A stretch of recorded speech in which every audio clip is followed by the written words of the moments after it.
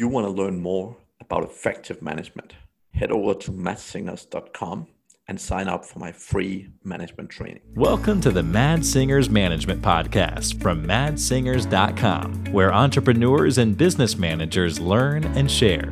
If you like the show, don't forget to leave a review. Hello, and welcome to the Mad Singers Management Podcast. Today, I'm joined by Mark Hertzberg. Welcome, Mark. Thank you so much for having me. It's a pleasure to be here.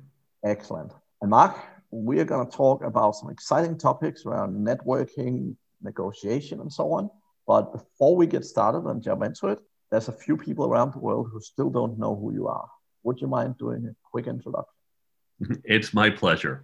I have two parallel careers in life. My primary career was starting as a .com software developer after I left MIT with a couple of degrees. And I moved up the world of internet startups. I helped traditional garage startups. I helped a couple Fortune 500 companies play startup. And I've moved along, I've become a CTO, and I've been through every stage of the company. That part of my career looks pretty standard. But in parallel, something happened along the way when I began interviewing people and I would ask them technical questions, not just software. It could be an accounting question, a marketing question. I would get technical answers. Okay, they knew what they were doing. But then I would ask questions like, what makes someone a good leader? What do you look for in a teammate? How do you communicate effectively? And I would get blank stares. And I realized that these are not questions that we teach people about in our university studies. These are things they expect us all to learn the hard way. And unfortunately, not everyone does. So as I was exploring these questions and trying to figure out how to train up my team, I discovered MIT was putting together a class on this. And I wound up reaching out to MIT and saying, I've been working on this, how can I help? They asked me to come in, help design the class. I've been teaching there for the last 20 years. And so in addition to my primary job, having a career as a CTO doing tech startups, I've had this parallel path in academia, teaching for 20 years at MIT, working with nonprofits, helping running online communities, helping people with their career. And I've been really passionate about how I can help people with their professional efficacy. And it's ultimately led to the book that just came out a couple of weeks ago, The Career Toolkit, Essential Skills for Success That No One Taught You. Awesome. I love that. One of my biggest things, and one of the reasons why I do a lot of what I do, is exactly because very, very few people have ever been taught management in a sensible manner. And most businesses, even, I've worked at IBM and Xerox and very large companies, and so frequently you have people being promoted from individual contributor roles into various management roles, and the actual training and support when that happens is, at least in my experience, often close to non-existent. So yeah, one of the big things with what I do and what I actually tell people is, when you promote people into a role of management, you need to support them. They need training, they need coaching, they need guidance. And the problem is when someone gets promoted to a sales manager, the company buys them sales courses, not management courses. And the whole point is they probably knew sales, else they wouldn't have been promoted to a sales manager. So that's not what they need to learn, right? And it actually goes back to one of my favorite pet peeves when people say, the best sales manager doesn't necessarily make the best, the best salesperson doesn't necessarily make the best sales manager. And my whole look at management is that people can learn anything. And if someone had the skill and the drive to learn to become the best sales guy, they can also learn at least how to be an extremely good sales manager. However, with no training and just expecting them to be so from day one, that is a very, very different thing. Right? You're absolutely right. And around the world, people go into management with no training. We also see with interviewing, how many people are told, okay, interview this candidate, but they were given no training how to interview. You're hiring someone for your team. If you're suboptimal in picking a teammate, you're suboptimal in the function of your team. Think about networking. We've all heard networking is so important. Oh, you have to have a good network. Well, if this is such an important skill, how come no one has ever taken the time to teach us how to do this? And all these important skills, unfortunately, are never taught to us. And I think fundamentally that's, totally agree. And I think fundamentally that's the big development areas, right? And that's both with this podcast, but also my trainings and so on. That's really what I've been trying to cover, right? Because fundamentally, like with most things, if you know nothing, it's also very daunting. But most business owners I talk with, they come to me and they're like, I don't like managing people. I'm like, I don't necessarily think that's the case. What is the case is you've never been taught how to manage people, and therefore you don't like it. But reality is, like 90% of my clients, when they actually start understanding how to manage people, they start loving it, right? I'll say 90% because there is definitely one person here there that end up maybe not enjoying it like crazy, but most people actually really like it. And I work in some niches, particularly in SEO a lot, which is very technical, nerdy, a lot of sort of developer type, very introverted, shy people. And they always come to me and they're like, can I just hire someone to manage people for me so I don't have to? Like, yeah, you can, but you should learn how to do it first, right? And so many of them actually end up in situations where they love managing, right? But it's about the knowledge, right? Because like anything, if I want to go learn how to play a guitar and I've never touched a guitar, if I just sit down with a guitar and trying to figure it out by myself, like it's not going to be fun, right? Absolutely. And for a lot of these things, it is about having a mental shift. It's about recognizing the opportunities. So, for example, leadership, that's something that people see. Well, that's when you're at this high level. That's when you have this title. But once we recognize leadership, it's influential leadership. It doesn't come from your position. You see opportunities to lead and develop your leadership all around. Or networking. So many people who are introverted, and I myself am an introvert, they think, oh, I don't want to have to go to this room and schmooze and meet all these people. That's one way to do it. But once you realize networking is about relationships, it's just meeting people, have coffee with someone. That is networking. That's building it. And here's the secret. You don't have to be the world's greatest for any of these.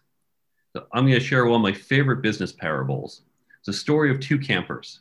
These two men go off into the woods and they're asleep one night when a bear comes in. And one of the campers wakes up. Says, oh, there's a bear. So he wakes up his friend. Says, hey, we got to get out of here. There's a bear. Come on, we got to run. So the second camper starts to put on his shoes. And the first camper says, what are you doing? You're not going to be able to outrun the bear if you put on shoes. To which the second camper replies, well, I don't need to outrun the bear. I just need to outrun you. And this is life. It's not about being the absolute best. It's not about being the best networker, the best leader, the best negotiator. It's about, I just need to be sufficiently good. I just need to outrun the other person. Your business just needs to be better than the competition. That's all it takes. So don't worry about perfection. Worry about how you can get incrementally better, and it's going to yield these incredible returns. Yeah, totally agree. And I'm also by nature an introvert. I literally, when I was 18 years old and I got my first job, I would literally push myself to talk to other human beings. So I was like, I would take the bus to and from work. And literally the first month or so, my goal was sit down next to a human being and just say hi. Like literally nothing else. I just had to sit down and say hi. And then after a month of doing that, I went on and I became adventurous. And I'm like, okay, the goal now is say, hi, how are you? Because that's in the English language, it's one of those phrases you can kind of answer and you can kind of just ignore it, right?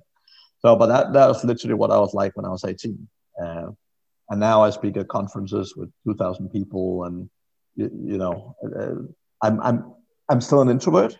It still takes a push inside me to do it, but I'm less uncomfortable doing it, right? Because when you do things, and this is one of the key things, like I study a lot of behavior, and people's always like, oh, I'm going to change and I'm going to be a totally different person. No, that's not the point. Your natural behaviors don't change. But what can change is your ability to manage the uncomfortability, right? So, for example, as an introvert, I'm generally pretty bad at sales because I'm not generally super comfortable walking up to random strangers and say, hey, buy my stuff. But I can do it. I will never be as good as someone who's naturally good at it. But I can do it to a point where I can make a business run, right? Well said. I use the analogy of eating vegetables.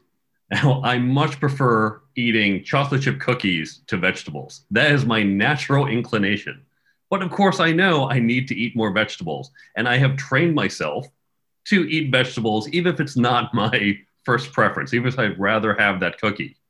And likewise, we can say, yeah, I'd rather not have to go out and talk to all these people, but okay, it's not my first choice, but I'm going to go do some of it. I'm going to put some vegetables on my plate. I'm going to go talk to people because I know it's good for me, for my business. And we can train up those skills. What typically happens is we have these preferences. Preferences lead to action. And so we've chosen actions that don't involve, for example, as much social interaction. And so we're not good at it, we're not comfortable with it, and it becomes a vicious cycle. But if you just put a little effort into it, it starts to become a virtuous cycle. And for me, I can think of so many opportunities, so many introductions I had that I blew when I was 18. I was not as good as you were. I could not talk to people back then. One of the things that actually helped me was ballroom dancing. I spent most of my 20s competing all over the US. I was a top-ranked ballroom dancer. It was a really fun hobby for me. That helped me with my public speaking. It helped me with my networking. And the way it did that was I went out and I competed, which meant I was on stage effectively on the competition floor and making mistakes, lots and lots of mistakes. But it was okay. I was having fun. I was enjoying it. And even though I made mistakes, I realized, it's not the end of the world. Okay, I didn't make the next cut, but that's okay. I had fun. And that built up my confidence. And that's really what holds many of us back. Certainly for public speaking, it's that, oh my God, what if I say something wrong? For even that networking, it's, I'm putting myself out there. I'm saying, hi, how are you? What if you just turn your back and walk away? You're rejecting me. And so when you can build up confidence, and you can do this, for me, it was ballroom dancing. For some people, it's sports. For other people, it's just other activities where it gets you excited and you can be out there and be somewhere where you can make some mistakes and not be worried. You can translate that confidence back into your networking, your public speaking, your leadership, and other skills. So think about ways in which you can take some of these characteristics you want from domains where you're comfortable and translate those into your business skills. Yeah, and I'm so happy. I mean, I initially, when I was younger, I initially wanted to go into IT. That was kind of my passion, and I started on education in that direction. But when I got my first job, I basically had a manager that was just standing, and I went from I want to do IT to I want to do what she does, right? And I was very not impressed with school at the time. So my approach to learning management was rigorous self-development. So at the age of 18, I started reading a book a week, and I ended up doing so for like 12 years or so. I ended up taking lots of courses and stuff like that. But one of the first things I learned was about networking. And that was actually what pushed me into, pushing myself to approach random people and so on. And fundamentally, the key thing I learned is that most people, when they think of networking, they think of going to a networking event or going somewhere to sell their product. But the way I look at networking is that the world is full of awesome human beings. And it's a numbers game. If you meet 100 people, there's probably 10 cool people among them. If you meet 100 people, there's probably 1 or 2 that will become really good friends or people that really want to spend time with, right? So for me, honestly, it's a numbers game to a large extent, right? I want to get to know a ton of people. And obviously, the whole thing is that when you get into circles, and that doesn't matter if it's ballroom dancing or whatever, but the whole point is when you get into certain circles, you tend to meet more better people, as in basically the number out of 100 basically tends to increase, right? So that's really fundamentally how I look at networking. And I've traveled a lot. I've always loved traveling alone because you meet so many people. And I've built so much network over the years. And now, if I need to hire 100 people tomorrow, I can, because I know so many people very well. There's so many experts in my network in all sorts of different directions. And when I need things, when I meet someone else that needs things, I know someone, pretty much for anything, right? You're really coming at this from that master networking level. So let's break that down. So one of the first things is that I personally, I don't go to events that are just networking events. Oh, come here and network with other people. I do interesting things, and doing interesting things, I meet interesting people, right? And that's your approach. Go out and meet people. As you do things, you're going to meet a bunch of interesting people. The other thing that you had implied in there is that it's not just about meeting people within your discipline. Yes, we're in IT, it's helpful to meet IT people and they have direct connections. That's helpful. But it's also important to meet people outside of your field, to meet different people with different interests, different perspectives. I have no problem finding IT people, but what if I need to go hire a bunch of accountants? Well, good thing I know a couple accounting people, right? Maybe not as many as I know IT people, but that's okay.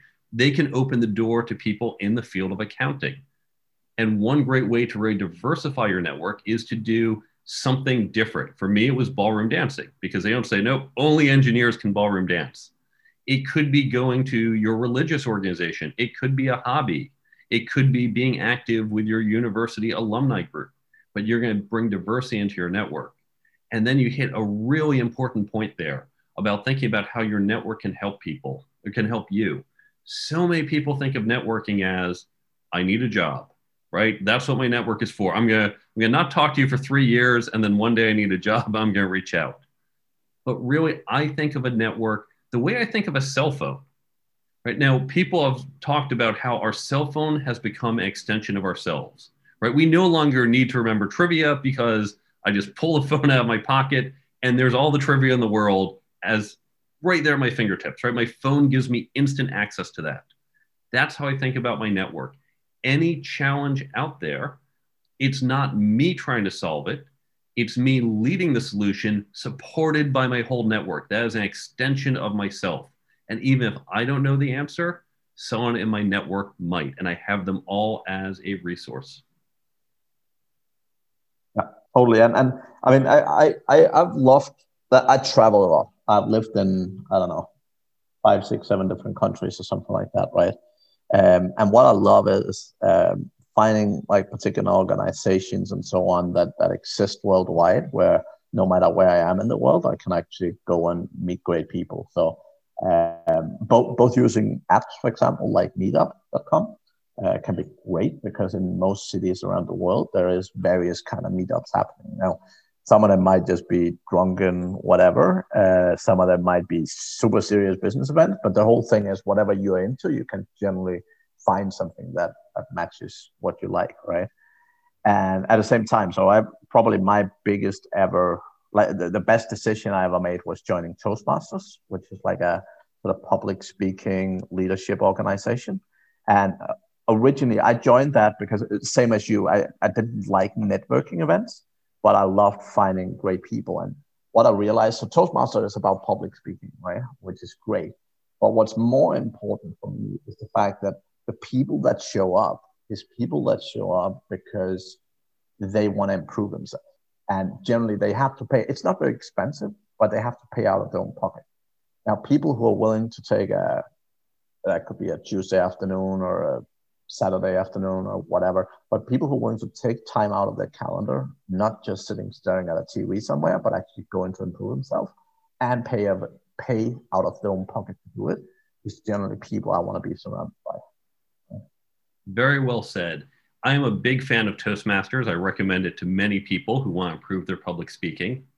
There's also something else implied by that I want to break down for the audience. We have traditionally learned using a lecture method. So if we think back to our schooling, you have the teacher up front, and a teacher gives us information. If we read a book, that's really the lecture method. It's just written. Even listening to a podcast. Now, they're wonderful, and you absolutely should be listening to great podcasts like this. We learn a lot, but still they are broadcast. It's the two of us talking, everyone else listens. And this is fine for many things we need to learn. It's a good way to learn software development or accounting or basic marketing. But when you get to, let's take public speaking, you can't just have someone tell you, do this, this, this, and be a good public speaker. Right? Not only do you have to practice it yourself, but it helps to see other public speakers. What do they do? What do they do well? What do they do poorly? When we get to leadership, when we get to negotiating, to networking, You can't just learn this from a book. You can get some of the information from a book, from a podcast, but really these are complex ideas. There's no do these 3 steps and poof, you're a leader. So the way we learn this, the way we teach this at MIT to our students, the way business schools around the world teach this is they use a peer learning method. They bring a bunch of people together. In business schools, they make sure someone's ex-military, someone's a former teacher, someone's a consultant, someone's a software engineer. Let's get you all in the room and we're going to talk about a particular situation and get different perspectives. Because how you approach leadership is different than how I approach leadership. Not that one is right or wrong or better or worse, but different perspectives. So when you create this group, you can tackle these challenges. You can take some content that you've been reading or a great podcast you've listened to and discuss it with others, and you're going to get a much richer experience. So if you want to develop these skills, create such a group. You're going to meet interesting people, just like you have at Toastmasters, and you're going to get a diversity of opinions that's going to help you accelerate your growth and understanding in these skills. Yeah, totally agree. I think we are exactly on the same page. So, and I would actually include interviewing in this, right? Like interviewing is one of those things. You can read some great books and you can do some great things, but when you do things rarely, and there's the problem with public speaking, like most people are afraid of it because they never do it, right? So even if you're actually going to school and you're doing a presentation every week, most people aren't, but should be. But if you were doing a presentation every week, after a couple of months, you wouldn't be as afraid of it as you otherwise are, right? And the same with interviews. When you're doing your first interview looking for a job, you're scared as hell. If you do like 10 or 20 interviews in a relatively short span of time, I'm not saying you're not nervous, but you become a lot more comfortable with the process, right? And this is one of the key things that as a business owner, you need to understand. It's not just, oh, now I learned interviewing, now I know how to interview. That's not how it works, right? It's a skill that you need to consistently massage to both keep it at a good level, but also keep improving it and keep it fresh, right? Like if I wasn't standing on a stage for 10 years and had to go on again, I could definitely do it, but I'm sure, I'll be a bit rusty around the edges. So it's one of those things you need to keep pushing it. You need to keep doing it, right? And that's very similar to most things in business, to be honest with you, because so much stuff that, you need to be doing it on a consistent basis to see the right outcomes. And particularly with networking, this is where I see one of the weakness with people, right? They're like, oh yeah, I'll go do some networking. Then they do it for a short period of time, meet a bunch of people, and then they stop, right? And my philosophy around this stuff is you're much better doing a little bit consistently than do it and then in these bursts. Because when you're doing things inconsistently, then very often people will look at you inconsistently. And that's how you often look at yourself as well. Like you don't think as yourself as a networker if you're not doing it regularly. You keep telling yourself, oh, I'm not good at this thing because you aren't doing it regularly. So you don't feel comfortable about it, right? And something you can do to start that process of being regular, certainly for those listeners who are in countries that still have some lockdowns from COVID, as horrible as COVID is, as unfortunate as it is, there are some silver linings. One is that I'm not commuting each morning, right? How much time are we saving each day? Use that time, whether it's every day or even just one day a week. Let's say Tuesday morning, the 30, 40 minutes you have commuted, this is your morning coffee time. You're going to reach out to a different person each week, someone you know. It's not I have to go find a stranger. It's find someone and say, I haven't talked to you in months.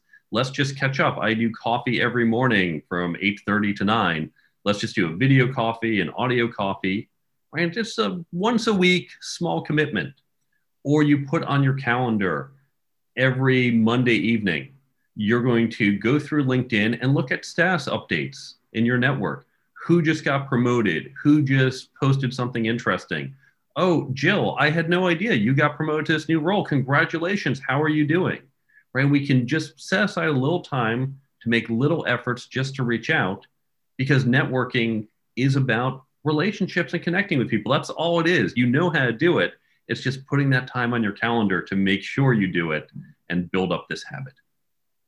And that's actually, that reminds me about one thing that I've done over the years as well, quite successfully with networking, is basically when I land in a new city or when I move somewhere else, what I've always done is exactly opening LinkedIn, and I literally find people of my interest. So that could be, entrepreneurs or business owners or CEOs or something, people I want to connect with. I literally hit them up and I say, hey, I can see you're working in this field. I just moved to the city. Would love to get to know some people here. If you're free to have coffee someday, let me know, right? And that's literally like I probably about 7 years ago, I moved to the Philippines for the first time after living in the UK. And that's what I did. And I literally met probably about 30 people over a couple of months. And bang, like in a couple of months, I had a solid network. And after being in the city a couple of months, I would meet people that have been around 10 years. And they would be asking me who to get to know or who can help with this and who can do this and so on, right? And that's the power of network, right? But it's also like everyone's like, oh, but people are busy. But here's the thing, no one does it, right? No one does it. And therefore, you're not, I mean, some people won't have time, I'm sure, but you're not intruding. It's a little bit the same like mentorship, right? Everyone's like, oh yeah, I want a mentor, but all these people that I know, they're really busy, they're really important people. And I'm like, have you asked them?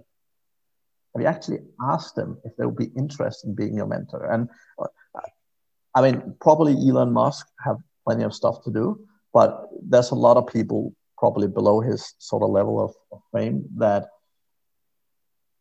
they aren't being asked. People just assume they won't or assume they don't have time. Like I know a lot of CEOs that's like, well, if people ask me to mentor them and if they were willing, if they had a drive, like if they just sit at home and don't give a shit, obviously I don't want to waste my time. But, a lot of these people, they find it flattering that people want to be mentored by them, right?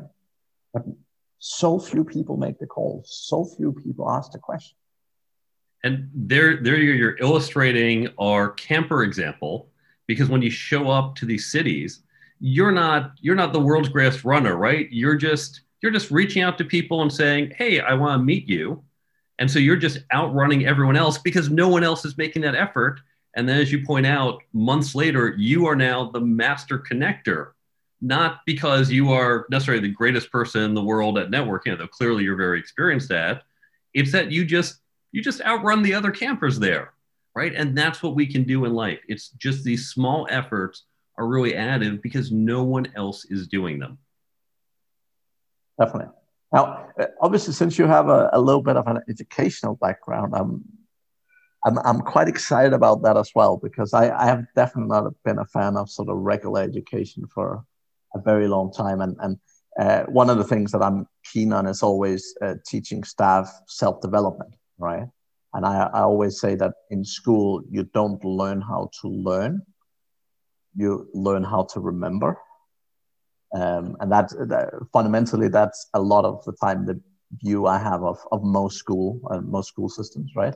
So they're trying to put stuff in like formulas and so on, but most people don't learn how to actually learn things. They don't learn how to effectively personal development. But very often when we hire employees and they're like, oh, I don't know how to do this thing. And I'm like, gonna go look it up. And they're like, how do I do that? Like, where should I look? And that kind of stuff. So that's one of the biggest things for me that I really don't like with the school system in general is it doesn't have the focus on teaching people how to learn things. And there might be places there are, but I would love your take on that as well, and just see if there's generally run totally out of town or how that makes sense to you. Sure. Now, it always depends on context. Are we talking about primary, secondary versus university? Which country are we talking about? But let's just talk about it generally. So lots of little asterisks with everything I say of there are exceptions. I do tend to agree with you. Certainly for primary education, maybe secondary education, okay, it needs to be memorization. Learn to do basic math, learn some basic history, just get some basic facts in your head. And that's fine. When we get to higher levels, certainly towards the end of secondary education and absolutely the university system, there it's important to teach people how to think. Now, I was fortunate that I did my undergraduate and graduate studies at MIT, and that is very much how to think. In fact, MIT was famous that we didn't have classes in C or C++, and that was the main language when I was an undergrad. We didn't have languages in Java. And when we'd ask, how come we're learning computer science? Why aren't you teaching us to us? They said, look, you're not here to learn Java. You're smart enough. You can go learn that on your own. We're teaching you the fundamentals of how software systems work. And if you get that, go read a book on Java. We know you can do it. And so I think some of the top schools do it that way. I will say that no matter what school you're at, whenever you take a class, a well-designed class has some type of meta lesson, some fundamental lesson. So for example, I used to TA the computer architecture class, and we'd begin by teaching, let's review binary, and then logic gates, and then how we put it together to circuits, to CPUs, into a computer, to an operating system. And you learn really going from like the bits up through how software works. Lots of things to memorize, lots of things to learn. But the meta lesson from that class is how you can build something at one level and then abstract it away. So at the next level, you didn't have to worry about the details, right? I don't have to worry about how the file system works because the operating system takes care of that for me. Building abstraction layers. And if you got that meta lesson and you understood what abstraction layers look like, how to use them, how they can be applied, not just in software and electrical engineering, but in general, how to abstract things, okay, you got the message. And the fact that we did it with computer architecture that was the medium. And most well-designed classes, even at schools that aren't quite world-class level, they're designed to have that message in there. Unfortunately, I think a lot of professors don't know how to explicitly say, by the way, here's the meta lesson in case you missed it. And I wish they did. So I agree with you that we don't teach people how to think as much as we should. It is probably buried in some of those classes, but the professors just need to be a little more explicit saying, don't just tell me about the history of the Roman Empire. Tell me about how this applies to your life today. That's what I want to see in your paper. And they just assume the students will figure that out. Unfortunately, many don't. Okay, that makes a lot of sense. That makes a lot of sense. One of the big things that I'm always, and this is globally around the world, but like, we are taught, like, everyone learns math at a certain point and so on. If you ask most adults at the age of 30, they don't know how a mortgage works. They don't know how a credit card works. And again, I'm not saying it have never been taught to them in school, but it's definitely not been taught to people in a way that they actually get it and understand it, right? Like, I've been a real estate investor for a long time, but even just talking to, most people buying their first house, like, they literally have no idea how a mortgage works. They literally, like, interest rate, they're like, oh, I don't know, I have to pay this amount every month, but they have no idea how it works. And I find that very scary. It's unfortunate that the way we teach math and science, which are two areas I absolutely love, and probably to a lesser extent how we're teaching English and history, we're not connecting it well. And so certainly to a third grader, when you're just trying to teach basic fractions, maybe multiplication, sure, at that point, just say, look, kind of learn it. It'd be great if you can't explain why, but I think most students at that age just accept there's a lot I need to learn. They're telling me if I want to be an adult, I need this, so they'll learn it. As you get older, we don't connect it well. One of the most common complaints is in geometry. Everyone says, why do I need to learn geometry? I'm learning about how many angles this shape has and what they add up to. When am I going to use this? Now, the reason we teach geometry, it's not because you're ever going to be asked how many sides in this polygon. It's because we teach it using two-column proofs, right? If you remember geometry and you had to start with your thesis and then, or your assumptions, and then you started to put in, okay, well, this is true, and lo and behold, here's what we proved. What are we actually teaching? What's the meta lesson? The meta lesson is how to start from an assumption or a starting point, pull in known pieces of information or known parts to be true, known steps, and how you reach a logical conclusion. And at no point in my geography class did the teacher ever say, yeah, it's not just about this proof about this shape. Really, this is what I'm trying to teach you. Here's how you're going to use it when you're an adult. Here's how it's going to apply to your life. And I think we need to do more of that in our history lessons, and certainly in our math and our science lessons. Here is why you need to know this. Here is how it's going to be useful. Maybe not this literal information, but this meta lesson that I should probably point out to you because we're not being explicit enough about it. Cool. Yeah, I love it. I love it. That makes a lot of sense. And yeah, very good. Very good.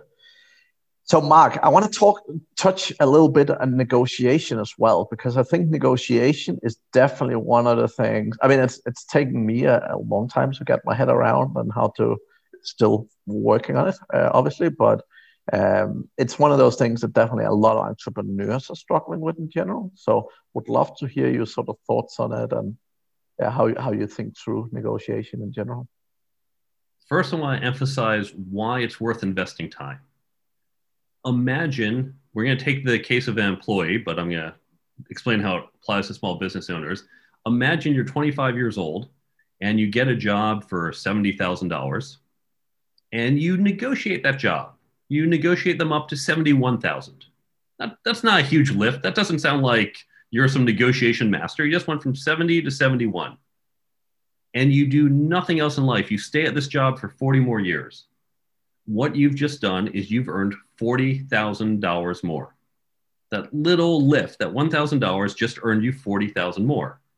But of course, we know it's not one negotiation. This is not the job you're going to be in the rest of your life. You're going to have other promotions, other jobs.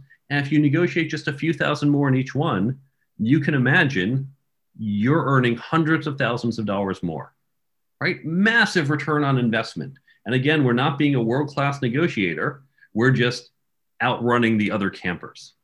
Now, if you're a small business owner, you might not be negotiating your salary, but you're certainly negotiating with suppliers, with customers, with partners. We negotiate even internally. Most people think of negotiations as, okay, it is that salary. It is, you versus me sitting across the table. We negotiate with our coworkers all the time. Okay, we have to do this project. Oh, well, this is the boring part of it. You want to do it? Oh, you want me to do it?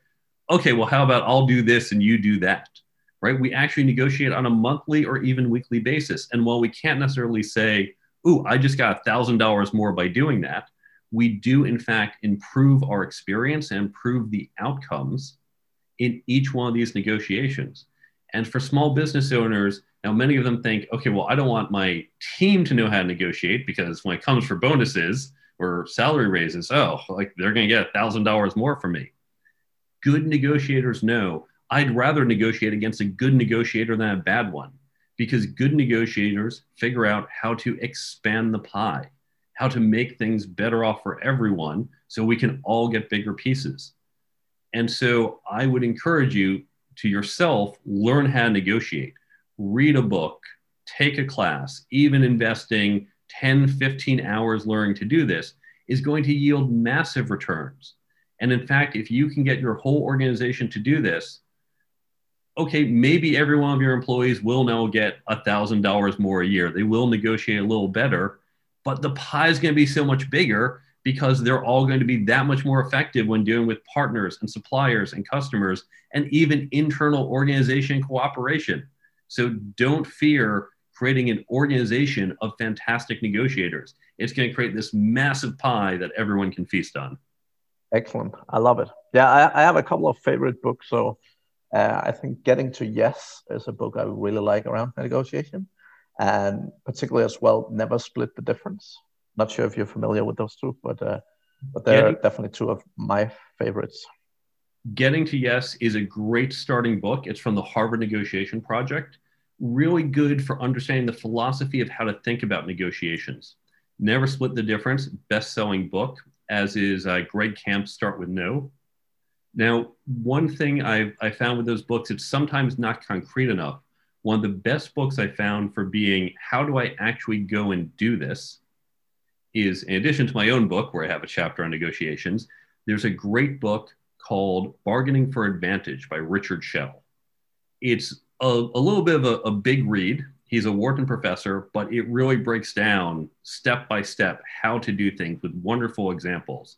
And then if you really want to become a master negotiator, even beyond that, there's a book called 3D Negotiations it's a HBS professor that is really gets to thinking about complex negotiations. If you want to start with a book that's maybe a little easier to read, Larry Susskind's book, he's out of MIT, his book, Good for You, Great for Me, is a really good kind of starting book with some practical guidelines. So there's lots of great books on negotiations, and my website, which I'll give at the end, actually lists many of these books as resources. Awesome. That is fantastic, Mark. That's fantastic. Yeah, that was definitely a couple of books I'm not familiar with, so I'll get on them as well.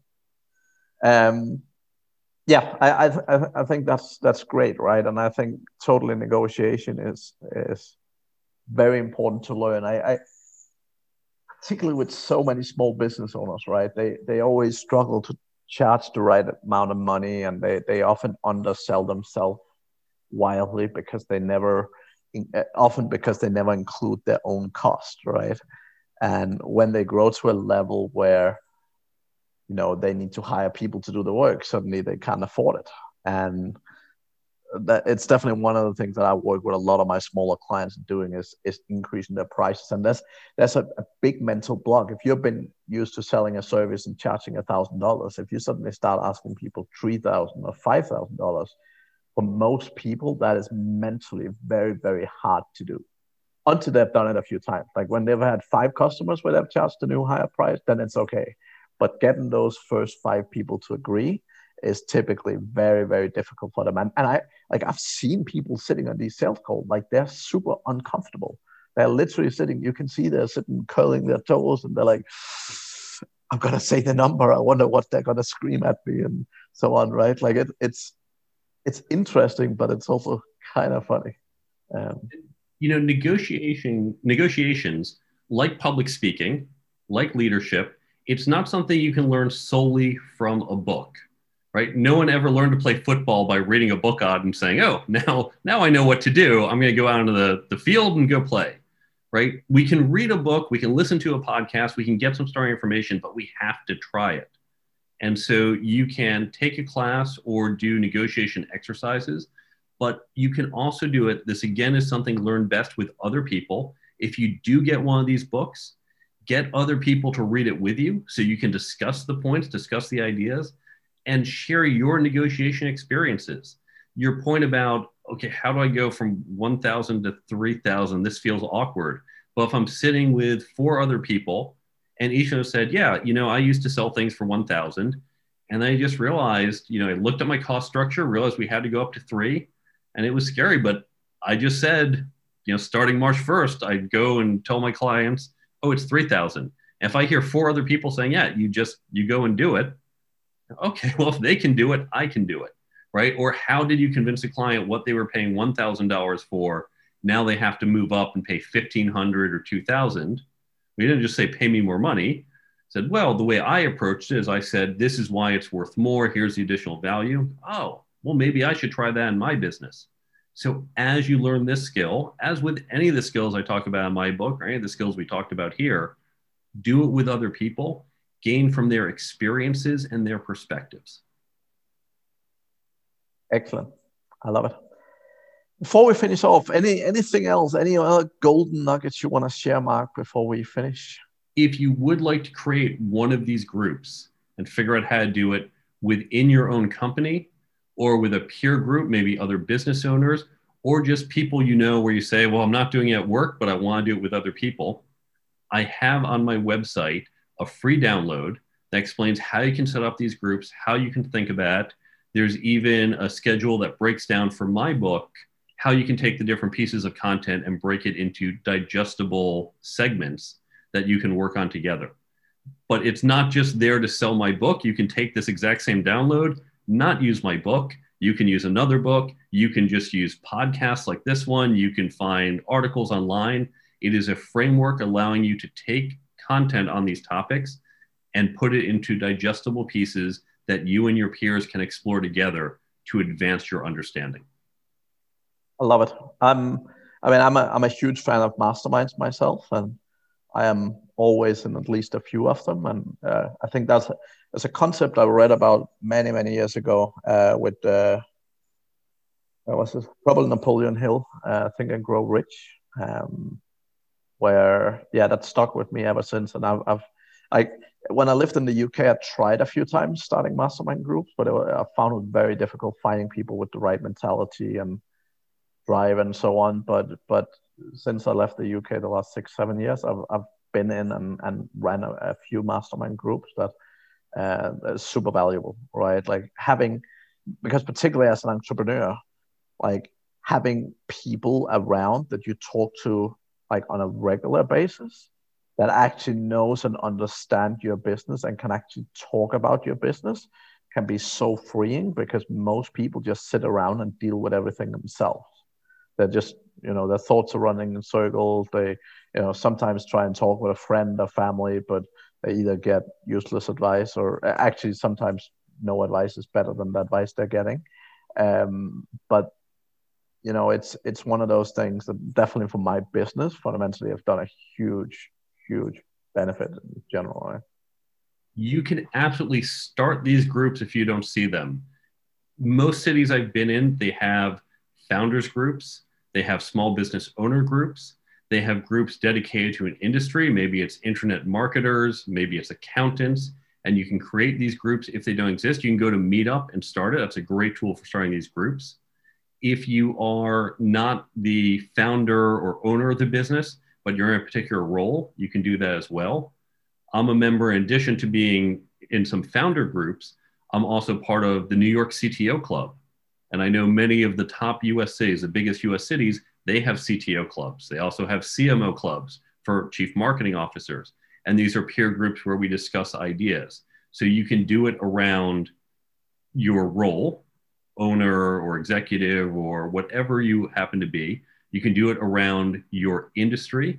You can do it around your job function, or you can do it around the skill set you're trying to learn. If you want to create a Meetup negotiation group and you bring in different speakers and you talk with different people in the group, you can do all of these at once, right? So don't limit yourself. Just say which ones you want to focus on. You're not restricted to just doing one. Totally. And I love the way you say that, right? Because I think, obviously, again, be a little bit careful of the time, but I think fundamentally, even hosting groups, right? Like the benefit of hosting a group is you build a lot more relationships. And by hosting a group like that, you actually get a lot of sort of preconceived expertise. Like people expect that when you're hosting a group, you must be very smart, even if it's something you're just starting out learning or starting out doing.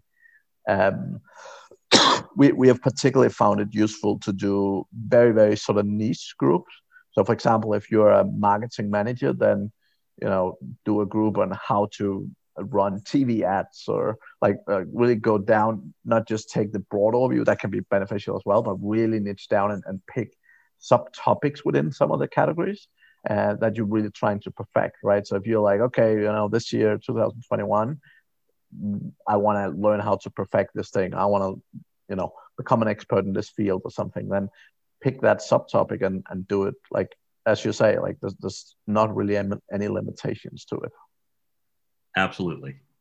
Excellent. Well, Mark, that was fantastic. If people are eager to get in touch with you, what's the best way to do so? You can go to my website, thecareertoolkitbook.com. There's a contact page, or you can follow me on social media. You can learn more about the book, including where to buy it. There's also a number of free resources. There are the downloads I talked about for how to create a group like this. I reference a number of books that I reference in mine, as well as other books I've just found helpful along the way, including some of the negotiation books that we've spoken about. You can also find the free app. It's available for both Android and Apple. One thing that happens when I read books like mine is I read it and say, wow, these are lots of great tips, but then I forget, right? Oh, I know I should network. I know I should do this, and I forget. So I created this app. It sits on your phone, and every day it pops up a little reminder. It's just a little little pop-up and alert. You can swipe it away after 2 seconds, and it reminds you to do things like reach out to people on LinkedIn. And so it reinforces what you've learned in the book. You can also use it if you're about to go into a negotiation. Say, oh, okay, he had a chapter on that. There were lots of great tips, but I can't remember it because I read it 3 months ago. Open the app, and it's going to walk you through what all those tips were so you can get a crash course right before the negotiation or the networking event or interview or whatever it is, and get a quick refresher. So the app, the other resources, and how to contact me, it's all on my website, thecareertoolkitbook.com. Awesome. Thank you very, very much, Mark. It was a pleasure having you on. Thank you so much for having me. I've enjoyed being here. And to the audience, you can listen to us again next week. Thank you very much. Thank you for listening to the Mad Singers Management Podcast. Please leave a review. It means the world to us. You can also learn more about management at madsingers.com.